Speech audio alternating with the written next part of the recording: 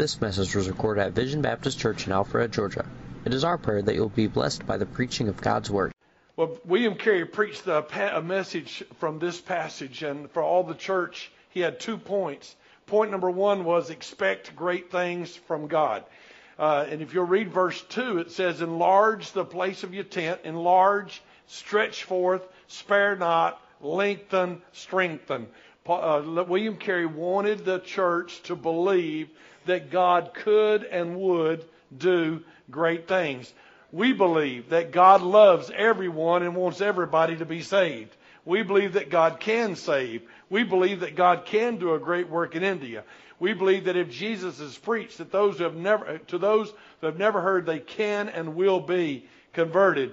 We believe that God can and will build His church in India.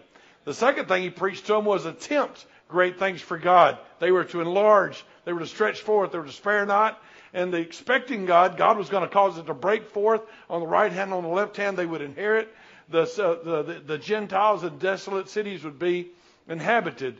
And raising your support was a great attempt to do something for God. Getting together all you need to go to the other side of the world and taking your family, that's another great attempt. Learning a culture so foreign to ours will be a great attempt. Can't wait to see you and have you bobbling your head and we can't figure out what you're saying, yes or no, because that's the Indian way. When they shake their head, you have no idea if it's yes, no, or maybe or in between.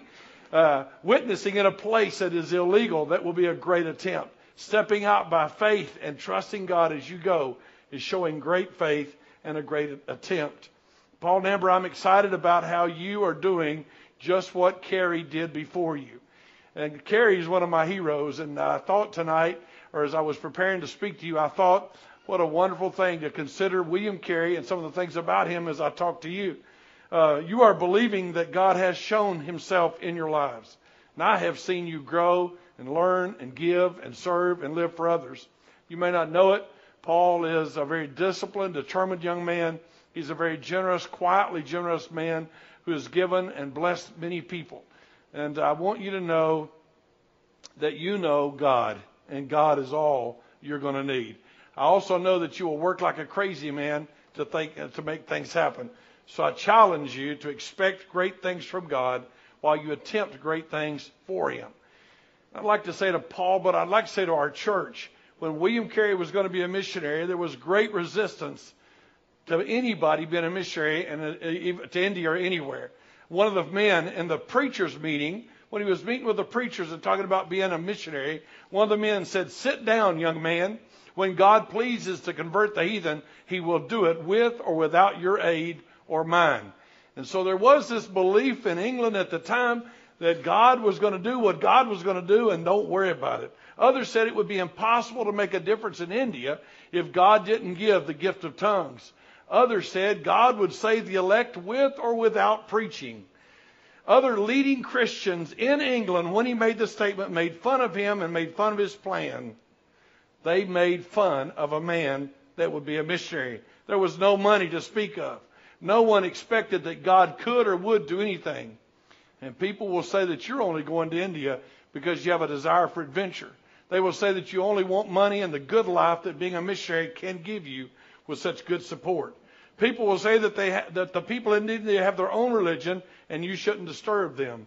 Today, many do not understand your heart for carrying the gospel to faraway lands. Most people, even in our church, may not understand what would possess a young man to uproot his family, move to another side of the world, learn another language, and cross a cultural divide to carry the gospel. They will think that you only want the adventure, that you hunger to live in another country, that they can't understand how anyone would love another people from a totally different culture, but God put something in your heart.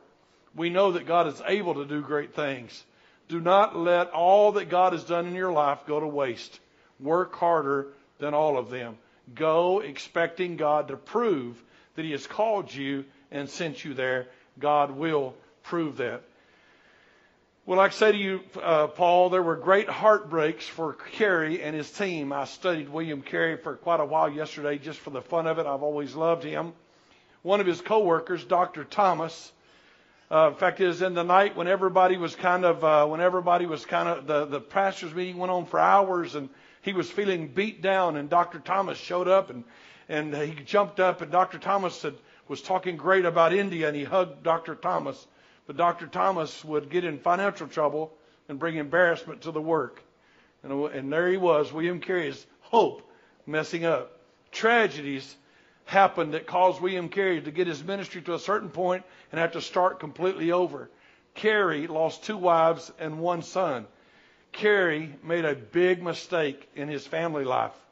You've heard me say this before, but I challenge you not to make the William Carey mistake. He didn't take into account what his wife wanted. Their marriage lasted 26 years, but there's no record they ever loved each other. She was illiterate, but she had been submissive as a pastor's wife. While he was pastoring in England, she was willing to leave her Puritan background and get rebaptized as a Baptist. It seems from the history that he didn't even tell his wife that he was going to be a missionary till after he had announced it in the Baptist pastors' meeting. Dorothy said she wouldn't go. She changed her mind when he insisted that if she didn't go, he was still taking their oldest child, Felix, with him. Dorothy finally agreed to go if he would let her sister go, and so he took his sister-in-law and his wife so they would go. They lived in near poverty in India, while the Thomas family lived in great affluence. Carey didn't care about disciplining his children. And had it not been for William Ward, who worked with him, his children would have turned out completely different. Felix was becoming a wild and rebellious kid, and William Ward discipled him and disciplined him. Carey married very soon after Dorothy died, and all his own team got upset and couldn't understand how he could get married so quickly. He is considered a hero among missionaries, but at a great cost to his family.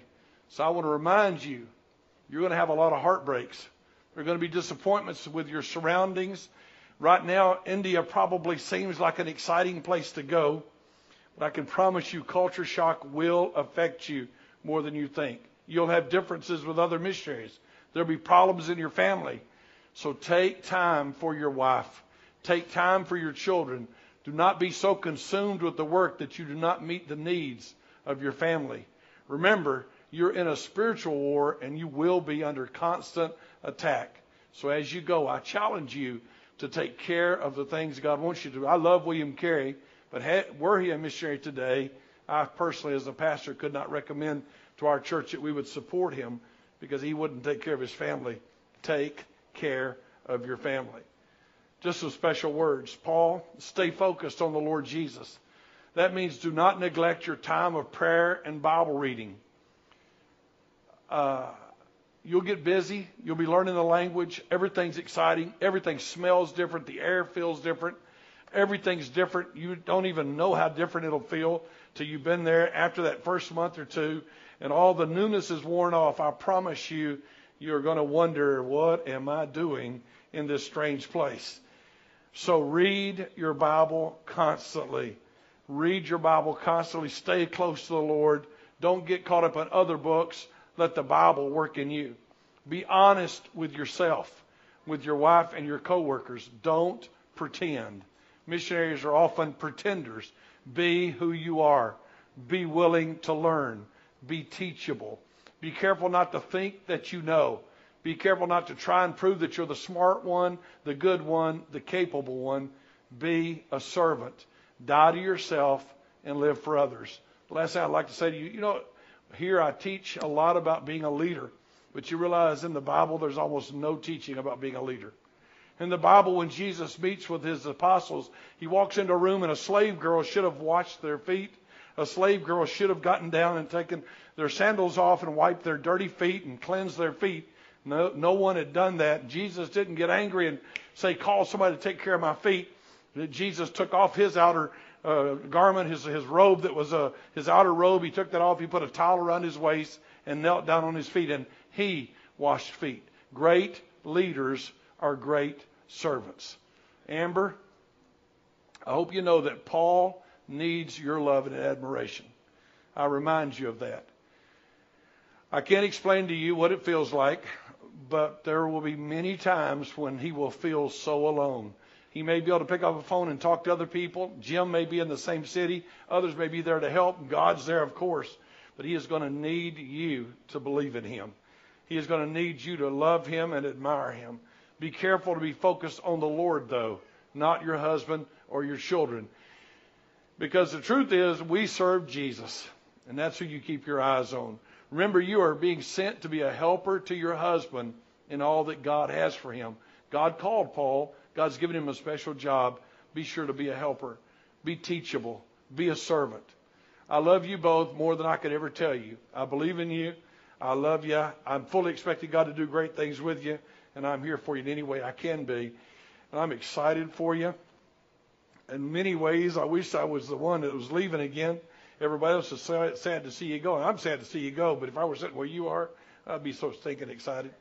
I can remember when we were at the airport, and we were getting ready to leave for Peru, and there were probably 55 people. Back then, in those days, you could go all the way to the back and be at the gate, and there were about 55, I think, people there with us to see us off, and everybody was crying and weeping and wailing, and everybody's hugging people's necks, and every picture, I got a big smile on my face, and all I kept thinking is, they're calling me. I got to get out. Betty's tore up because she's leaving. I'm excited because I'm going, and because God's got something big for you to do. It's going to be wild. It's going to be fun. You're going to have a blast, and I'm excited for you. This message was recorded at Vision Baptist Church in Alpharetta, Georgia. For more information, log on to www.visionbaptist.com, where you can find our service times, location, contact information, and more audio and video recordings.